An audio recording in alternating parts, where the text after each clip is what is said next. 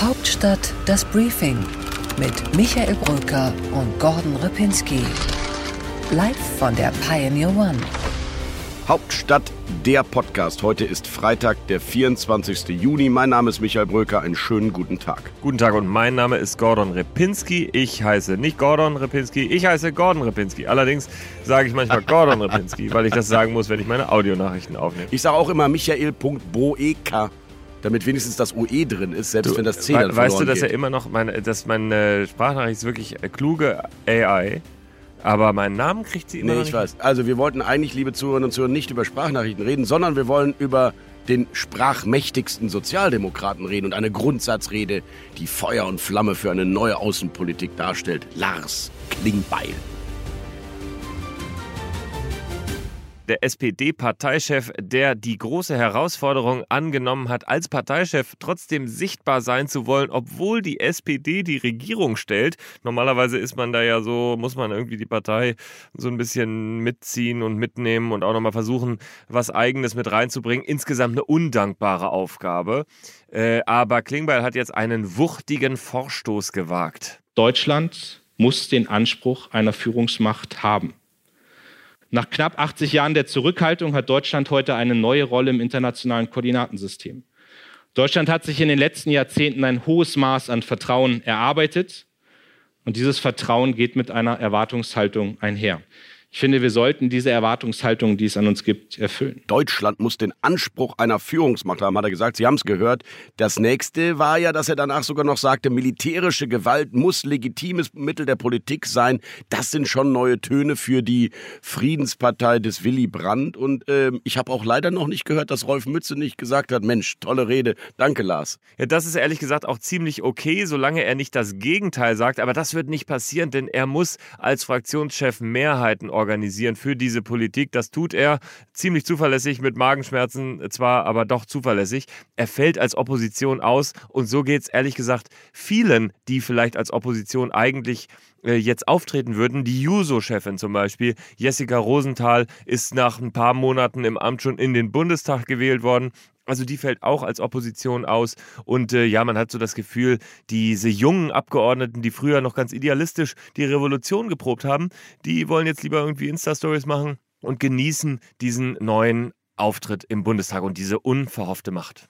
Ich finde Lars Klingbeils Rede wirklich gut. Es war eine starke Rede und ich finde vor allem bemerkenswert und deswegen ärgert mich sofort auch wieder, was manche linke Korrespondenten, wie zum Beispiel die Kollegin Ulrike Herrmann von der Taz dann darauf sagen, nämlich es gehe doch nicht, dass Deutschland jetzt eine Führungsmacht sein müsse und wolle und man breitbeinig vorangeht und alle sollen folgen. Das ist ja genau das, was Lars Klingbeil nicht gesagt hat. Er hat ja gerade gesagt, es geht nicht um breitbeinig oder rapiates Auftreten, sondern eben mit Ideen nach vorne zu gehen. Auch natürlich mal mit militärischer Vorleistung oder finanzieller Vorleistung. Ich finde das sinnvoll und richtig. Das heißt ja nicht, dass man den anderen seinen Willen aufoktroyiert, sondern dass man von vorne führt. Ich finde, es wird Zeit, dass wir darüber reden. Übrigens hat das schon ein Horst Köhler versucht vor vielen Jahren und musste dann quasi zurücktreten, weil er zu viel Interessenpolitik haben wollte. Und ich finde, die europäischen Nachbarn vor allem, die wollen ja, dass Deutschland diese Führungsrolle stärker annimmt. Die bitten uns darum. Es wird Zeit, dass wir es auch dann mal tun.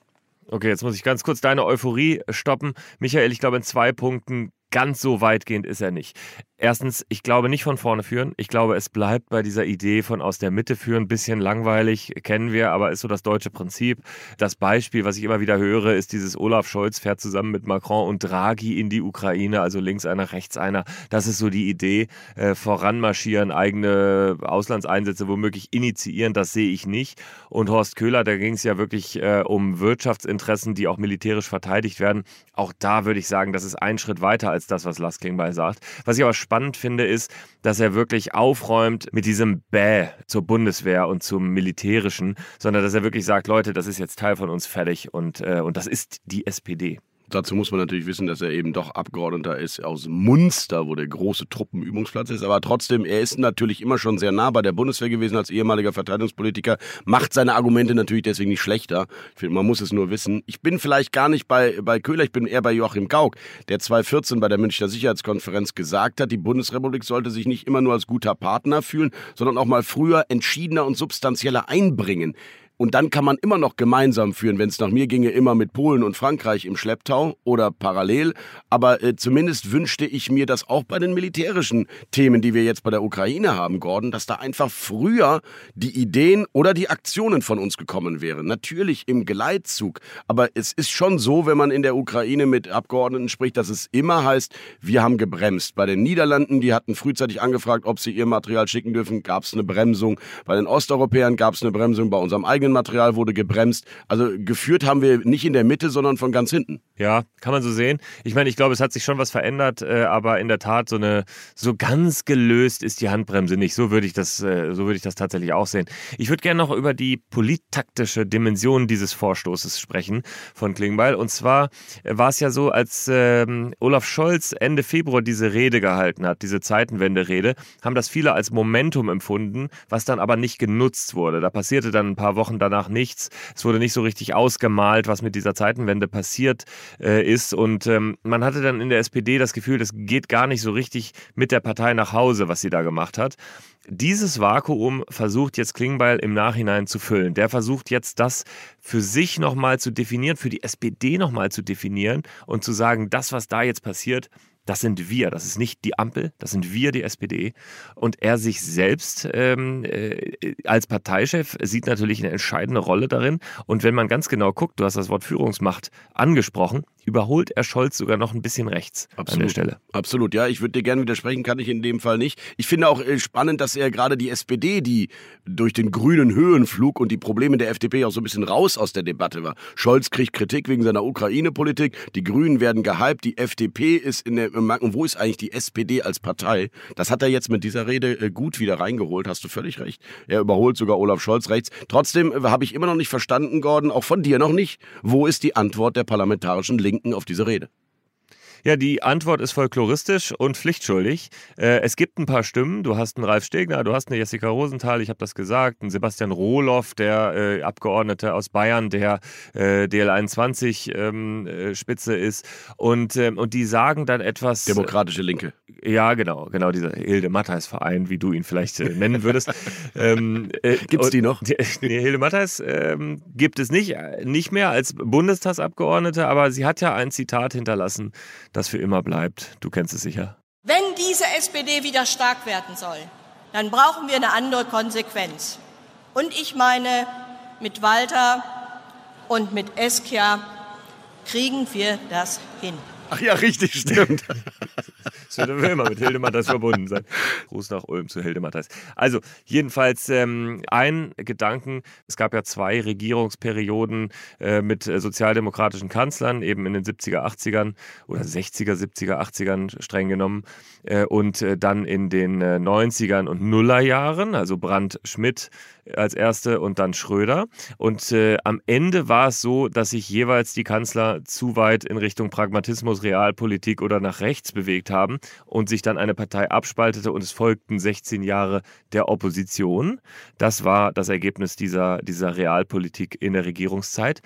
Das muss Klingbeil jetzt natürlich beweisen, dass das auch mal gelingen kann ohne diesen Effekt. Das ist das Risiko, dass er wirklich die SPD dort positionieren kann und die Partei ihm tatsächlich auch folgt. Ich habe ja einen Sozialdemokraten getroffen, der eben nicht in der Mitte der SPD steht, nämlich am Mittwochabend bei Sandra Maischberger und der Mann hieß Johannes Kahrs. Nein, so. Per Steinbrück. So ähnlich, ja. Der war so volles Lobes von Lars Klingbeil und wie toll und jetzt endlich mal und richtig so und wir waren so naiv damals, dass ich noch dachte, okay, jetzt gibt's auf jeden Fall ein Thema in der SPD, wenn Per Steinbrück ihn so sehr lobt. Und ich möchte noch an ein Zitat erinnern, warum ich so begeistert bin von dieser Rede von Lars Klingbeil, nämlich weil es Radoslav Sikorski war, der in einem aus meiner Sicht wichtigsten Satz über die deutsche Führungsrolle in Europa 2011 gesagt hat, und ich zitiere, ich habe weniger Angst vor deutscher Macht, als ich anfange, mich vor deutscher Inaktivität zu fürchten. Zitat Ende. Für mich immer noch der Satz der Sätze zur deutschen Rolle in Europa und er kam von einem Polen und deswegen glaube ich, daran anknüpfend freie Fahrt für Lars Klingbeil und mal sehen, ob die Truppen mitziehen.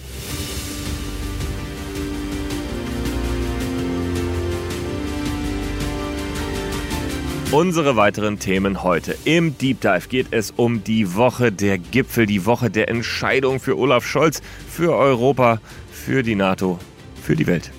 Im Interview der Woche spreche ich mit Hildegard Müller, der Präsidentin des Verbandes der Automobilindustrie, über eine schwierige Woche.